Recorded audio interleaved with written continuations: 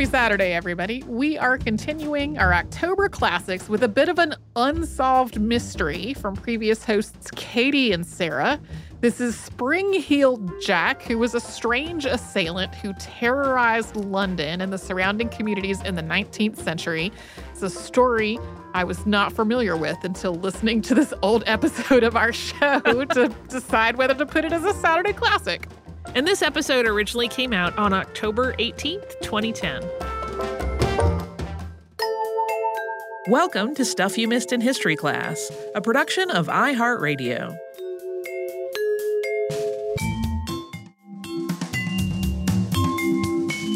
Hello and welcome to the podcast. I'm Katie Lambert. And I'm Sarah Dowdy. And it's getting closer to Halloween, so we're getting a little bit spookier in our series. Sarah had a really good pick for today. Well, and this is a popular listener suggestion, too, so it's not exactly my pick. But in the late 1830s, London and its outlying villages, places that are suburbs now, were apparently terrorized by this mystery assailant. And sometimes he was dressed as a bear or a devil or dressed in a coat of armor. And he tormented his victims, who were usually young women, by tearing at them with sharp talons, sometimes shooting flames at them, and then he would escape with great agility across the countryside. And that agility earned him the name of Spring-Heeled Jack, which is something people eventually began to take literally, like he was running around in these shoes with giant springs on the bottom. But he made such an impression on people across the country that other mystery attacks, 10 years, 40 years, even 70 years later, were chalked up to this spring man who grew even more fantastic as the decades went by. Yeah, and he started to appear in penny dreadfuls, which were the best phrase. It makes me so happy. It's cheap, lurid fiction, I guess. Which makes me less happy, but Penny Dreadfuls is the name of our next imaginary band. It'd be fun to read through. And he took on this folklore persona, too, this wronged aristocrat who was inflicting vigilante justice. And if you look at pictures of Jack from the 19th century, engravings, of course, he looks a lot like a proto-Batman. And I'm kind of wondering what sort of inspiration, if any, he had on the creators of Batman. I mean, he's got the scalloped black cloak. He has black boots. He flies and jumps. Well, and you and I saw the Batmobile on Monday. We did Kathy's car collection at Chick-fil-A headquarters. So I like to think there's a connection here. Things are coming together. But then Spring-Heeled Jack mostly faded from memory. He was replaced by these, more generic ghosts and boogeymen like we think of. But in 1961, this story kind of gets a second wind when it's used as an example of pre-space age UFO visitation in a magazine called the Flying Saucer Review. Seriously. Which, if you want to buy us a subscription for Christmas, you totally could. But since the 1980s, the subject of Spring-Heeled Jack has been seriously studied by one man in particular, who's named Mike Dash. So the legend is obviously huge, but was there ever a real Spring-Heeled Jack, and what was he? So just to give you some bearings before we launch into this very mysterious— Before we spring into this story, our subject today could have been an alien, at least according to Flying Saucer Review, a supernatural being, a nobleman carrying out some sick terms of a bet, a series of copycats feeding off of a rural rumor, or just an urban legend. And Sarah was saying that the cool thing about this story is that even if you walk away from it believing that nothing happened at all, it's still really interesting to take a look at the urban terrors and hysteria in the 19th century. Like if you think about ours, the Satanist cults at daycares thing that was going on. Was that in the 90s? I think so. Yeah. We had no Spring-Heeled Jack, but if you were back in England at this particular time— Fun to look at weird stuff that happened. Exactly. This is what you would be worried about. But first, we're going to tell you a little bit of a ghost story. So our scene is set February 20th, 1838. It's less than a year into Queen Victoria's reign, and we're at Bearbinder Cottage in Old Ford, which is just east of London. So Jane Alsop, who's a young woman who lives with her parents, hears somebody ringing the bell at her family's front gate. It's a little late for visitors to be calling. It's about 8:45.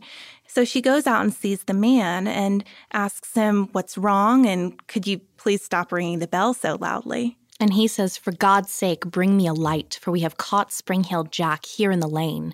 So she hurries in, she grabs this candle, and she hands it to the man who she thinks is a policeman, but that's not what she sees. At that point, he throws off his cloak, holds the candle up to his chest, and it illuminates this horrible face with red eyes and a helmet and tight-fitting white clothing.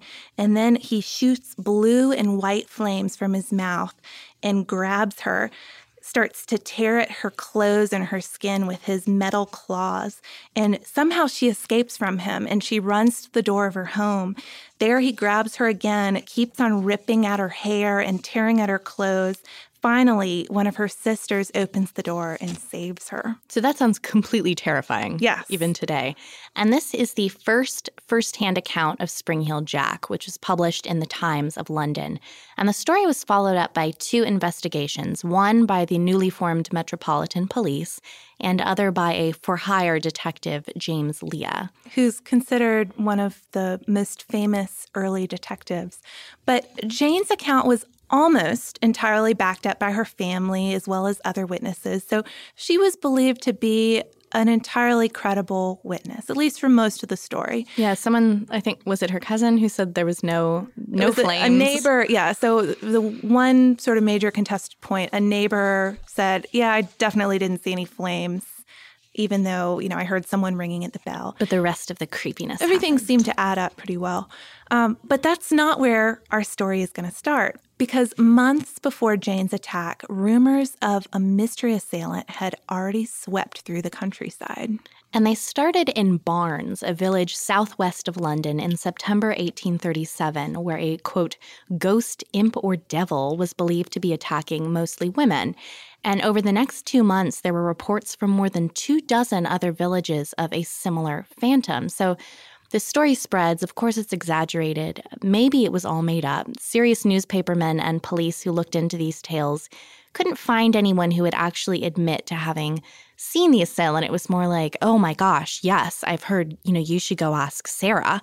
And then Sarah would say, come to me, I'd say, I haven't seen it myself, but go see old Joe down the road. What about me, Sarah? You could have asked me about the imp. I can't send him right back to you, Katie.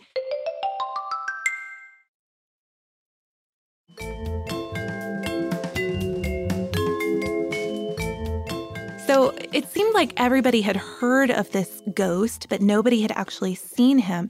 And the other thing, they'd look into some of these accounts and they'd find that sensational stories had pretty normal-sounding causes. They were seeing a mounted policeman or something. It wasn't Spring-Heeled Jack. But still, it seemed like something had been happening because by January 1838, the Lord Mayor himself of London made public a letter he had received from, quote, a resident of Peckham. And this was published in the Times. Some individuals of, as the writer believes, the higher ranks of life have laid a wager with a mischievous and foolhardy companion, name as yet unknown, that he durst not take upon himself the task of visiting many of the villages near London in 3 disguises, a ghost, a bear, and a devil. The wager has, however, been accepted, and the unmanly villain has succeeded in depriving 7 ladies of their senses. Okay, so this is putting forth this wager idea, and sketchy rumors start flying all over the countryside. But possibly something really is going on here. I mean, if the Lord Mayor thinks that it's worth publishing, you never know. The gentleman in disguise story seems half plausible. And then in February, we have our first-hand attack, which is the Jane Alsop story from earlier. In that case, the principal suspect is this carpenter named Milbank, who's a squat man. He doesn't really match the description that Jane gives of her attacker, who's this imposing, enormous fire breather with a helmet. But Milbank admits to being so drunk at the time that he can't remember what happened. Oh. And Jane and her sister are both very adamant that the assailant was not drunk. So, how would he be a fire breather if he was? Well, and that's the other thing. If we're gonna take the fire breathing seriously, It's very dangerous to do fire breathing. Unless it's absolute calm. Right. If you've got everything under control and you're doing everything correctly. The wind blows the wrong way and your face explodes. It's pretty dangerous. It would be especially dangerous to do while you were drunk. But still, now it is spring-heeled Jack fever, and not just in the countryside, but in London, too. So we're going to move on to talk about a couple of attacks. And these are the classic attacks from... Quote, unquote. Yeah. A short string of events from 1837 to 1838. So the second one was 5 days after Jane's attack, and again, it was in the East End of London. The assailant knocked on the door of a house, and when a servant boy came to the door to open it, Jack frightened him so much that he started screaming his head off, and Jack was forced to get out of there before anybody heard. The third classic attack was when Lucy Scales and her sister were walking home from their brother's butcher shop down Green Dragon Alley, which sounds very Harry Potter. They're ambushed, and the assailant shoots blue flames and then flees. And this story doesn't gain as much attention as Jane's for some reason, but I think it's a pretty good one. Possibly because Jane was the daughter of a pretty well-off family, Lucy less so.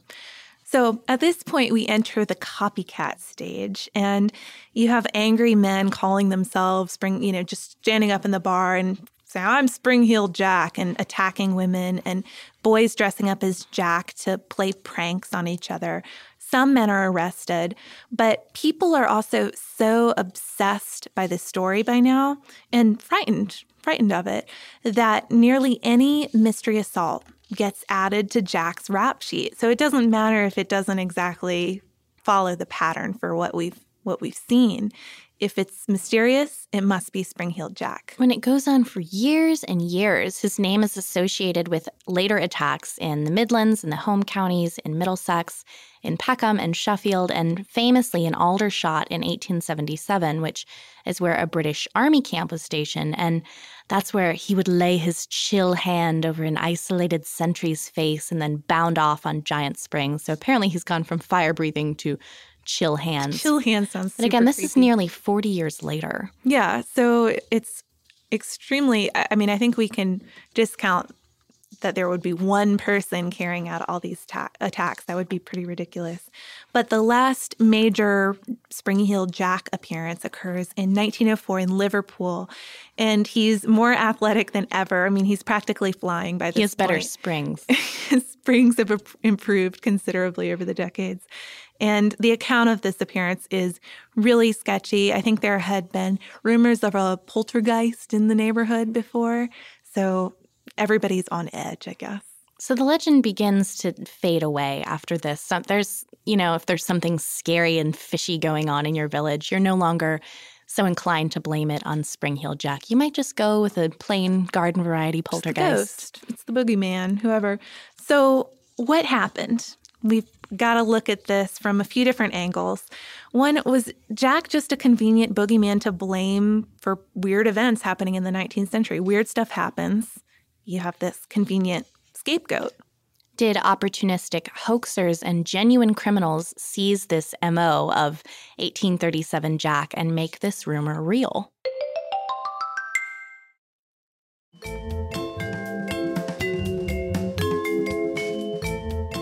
So you have all this gossip, and then you take on the costume and the jumping agility. Pre-prepared crime. You can go do whatever you want. Or did an original Jack terrorize the London area in 1837 and 8 before giving way to these lesser copycats over the next few decades?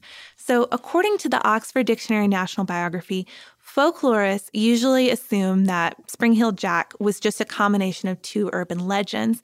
And there was one legend among the servants and the working classes, and that was Jack was real. He was a supernatural monster. So, he really was the devil or a ghost or whatever, appearing in disguises. Among the more educated people, there was a legend that it was a gentleman's wager, and there was this gang of well-off men with access to costumes and transportation and money, and they had made some sort of sick bet with each other to go around and try to frighten people out of their senses. There was even a suspect for this theory, the very rakish Henry de la Poer Beresford, who's the Marquis of Waterford. And he's still regarded by some people as the chief suspect for the original 1837 to 1838 string of attacks because he certainly would have had the resources. And again, it's possible that the lack of concrete information in rural areas from late 1837 comes from some sort of cover-up.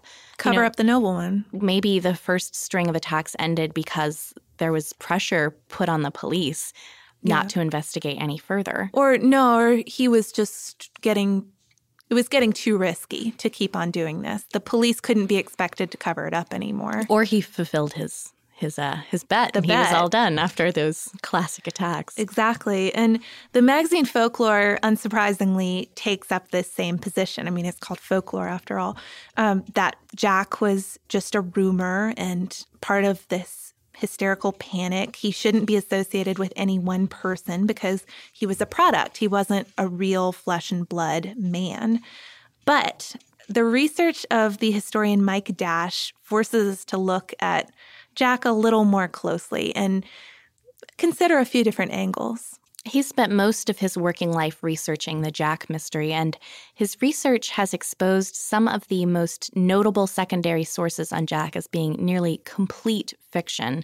So 2 famous Jack stories, that of the 1837 attack on the servant Polly Hill by a man she recognized as the pop-eyed gentleman who propositioned her earlier in the day, seems made up. And Sarah was saying that was notable because our rakish Henry Waterford was known for being pop-eyed.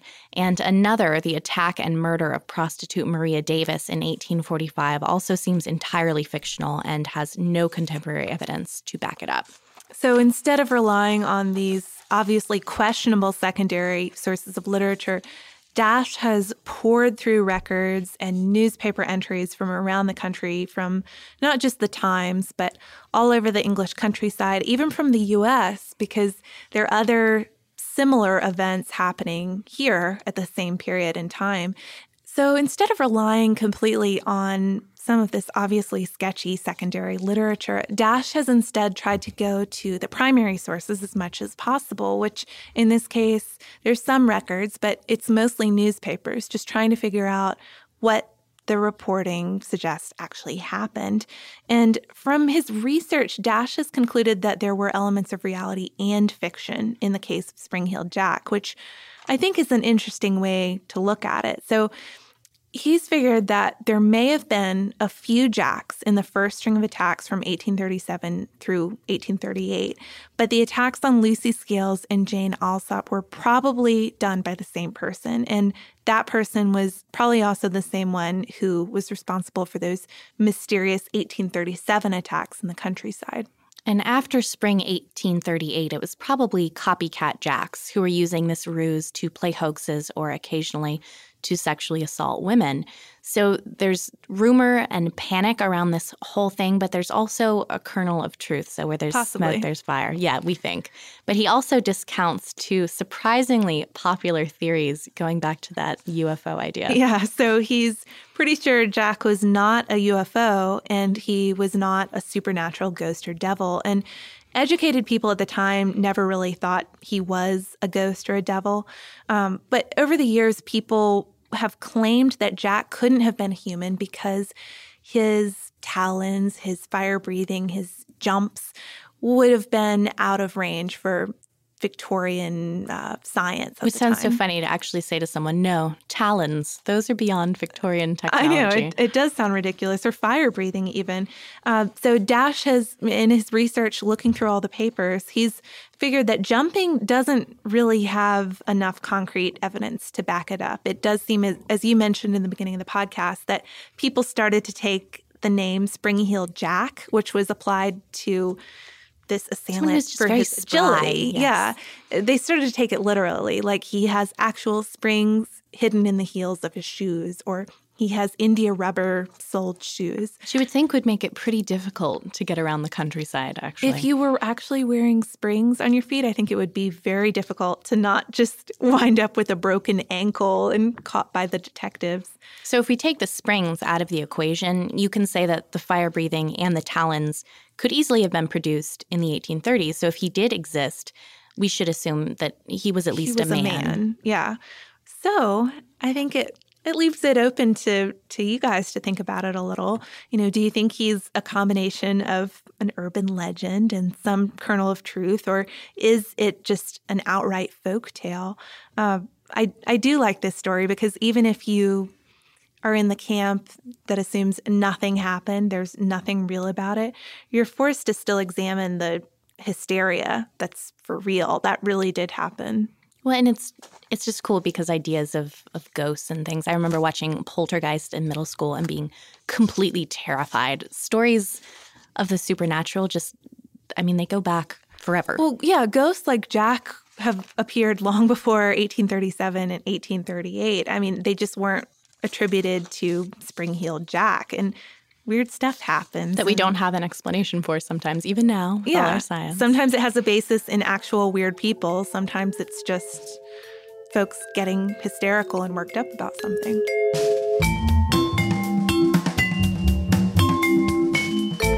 Thanks so much for joining us on this Saturday. Since this episode is out of the archive, if you heard an email address or a Facebook URL or something similar over the course of the show, that could be obsolete now. Our current email address is historypodcast@iheartradio.com. Our old How Stuff Works email address no longer works. And you can find us all over social media at Missed in History. And you can subscribe to our show on Apple Podcasts, Google Podcasts, the iHeartRadio app, and wherever else you listen to podcasts. Stuff You Missed in History Class is a production of iHeartRadio. For more podcasts from iHeartRadio, visit the iHeartRadio app, Apple Podcasts, or wherever you listen to your favorite shows.